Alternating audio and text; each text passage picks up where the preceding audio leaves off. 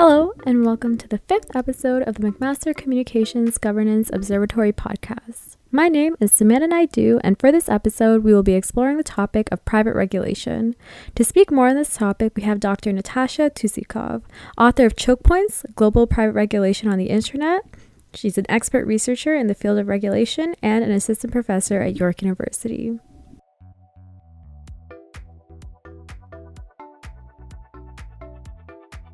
Okay, so the first question that I have is, what does private regulation of the internet look like? And this is a huge question, and it really depends what you mean by private regulation. Often when we think about private regulation, we think of something that's purely private, just industry actors or, say, non-governmental actors setting and enforcing rules. But what my research really looks at is sometimes the private is a little more complex than we might initially think. There might be state actors pushing private actors, coercing private actors to take up certain regulatory responsibilities. Sometimes private actors are very keen to do so, and they appreciate an incentive from the state, say a tax break or some kind of limited liability. And sometimes these private actors, especially the big corporate giants that I look at, like PayPal or Google, are quite reluctant to take up these additional regulatory rules, and states have to coerce them into this. So would you say that coercion or their reluctance to abide by these regulations can lead to repercussions? And if there are negatives, what are the positives to private regulation as well?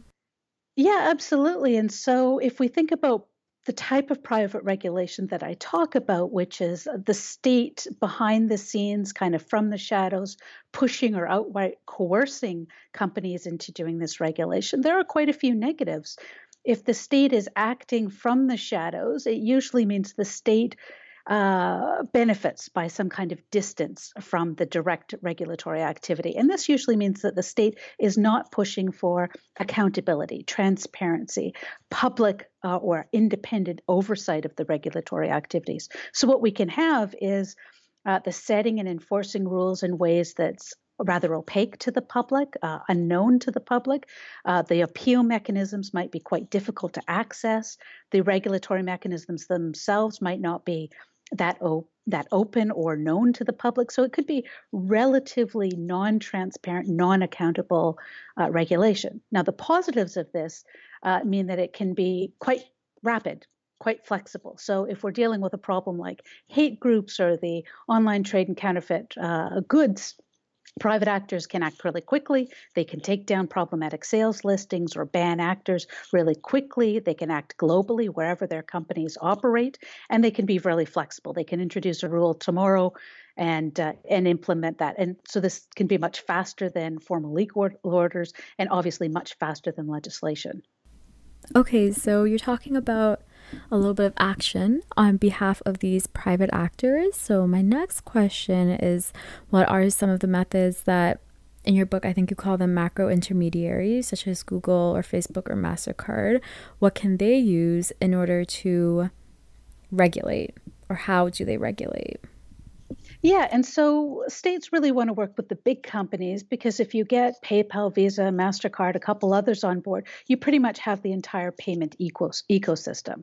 And what these companies can do is they can take down content. So we're all pretty familiar with that. That's everything from, hate speech or online child sexual abuse content or sales listings for counterfeit goods. But what my research also looks at is the removal of services. So this is where PayPal says, we don't like what you're doing. It violates our terms of service policies. No more payment service for you. And so some people are calling this deplatforming when it comes to social media companies like Twitter or Facebook. Actors like Alex Jones are just kicked off social media companies. And it's also called defunding. So for example, the PayPal is withdrawing its services from the hate group, the Proud Boys. And so these groups can no longer fundraise or sell services using PayPal. And would you say this is something that the groups themselves, like PayPal, they decided to do that on their own? Or would you say there's a relationship between the state actors and the private actors that forces them to do this? It's a really complex picture. So sometimes these companies do this on their own when there's, say, an outright violation of their terms of service policy, say when it violates an actual law, right? So as part of their policy, they'll remove a group that's, for example, using fraud. right? And sometimes the companies act in their own reputational interests. PayPal does not want to be associated with counterfeit goods or with child pornography or with hate groups. So in some cases, they'll look at the actors involved and say, this is a violation of our services. In other cases, the state is pushing companies to act in certain ways. So companies might be pushed by the US government or Canadian government to take a tougher stand on the sale of counterfeit goods than they would normally. They would say, listen, we'll take it down when we get a formal legal order. And the US government might say, well, actually, we want you to be a lot more proactive than that. So I guess more broadly then, and kind of more specifically in the Canadian context, what is the relationship between US-based companies and Canadian laws, and how does that interaction play out? Yeah, this is a really interesting point because these companies often portray themselves as global companies, right? As if they want global standards, they want global rules. And you can see it from their point of view. It's easier, obviously, if you have global rules in relation to what kind of content is allowed. But we know, especially in the last couple of years, countries have their own standards, right? We have a Canadian view of what constitutes hate speech that is quite different from the American view. And Canadians rightly want their own cultural context, their own laws reflected in social media companies operating here. So we have had conflicts with US operating companies in Canada that have said, listen, we're American companies, we'd prefer to abide by American rules.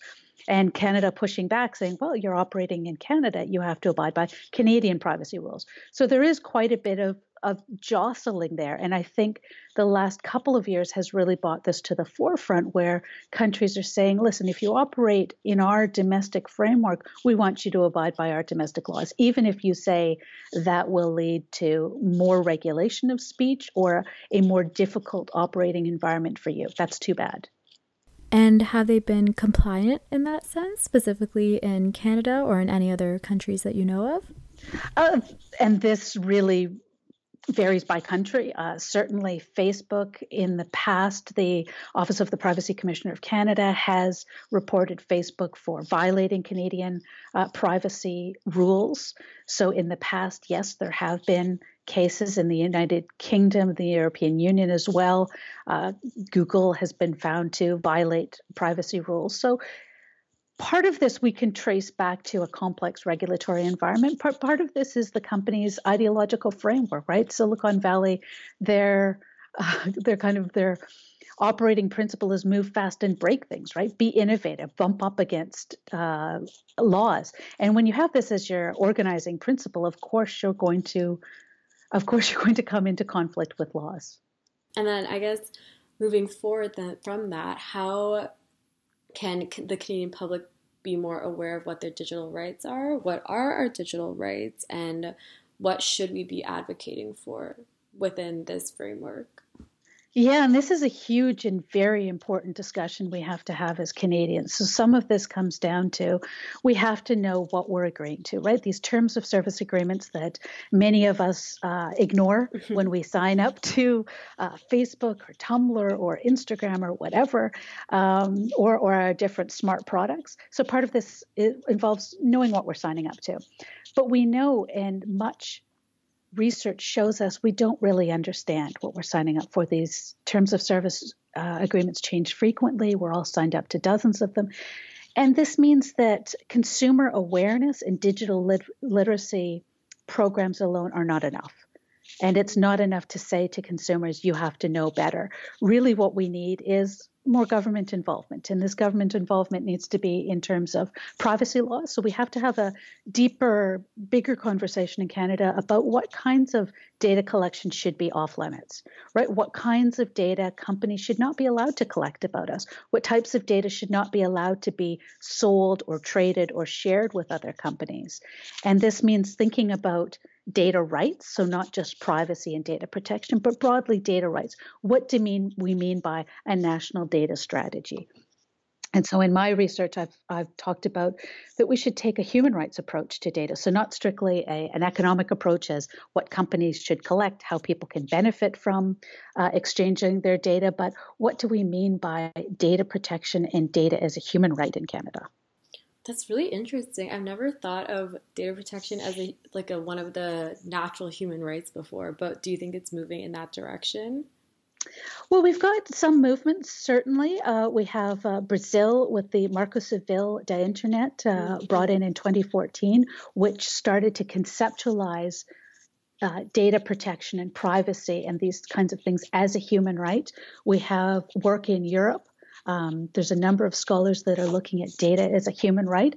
And part of this forces us to kind of take it beyond this narrow economic conception, right? Where the big actors in this then are companies and us as consumers. And this kind of takes us back and says, we're more than consumers. We are humans. We have sets of human rights. And when we talk about data as a human right, we want people to be more involved in this conversation and a larger dialogue than simply what we expect as consumers.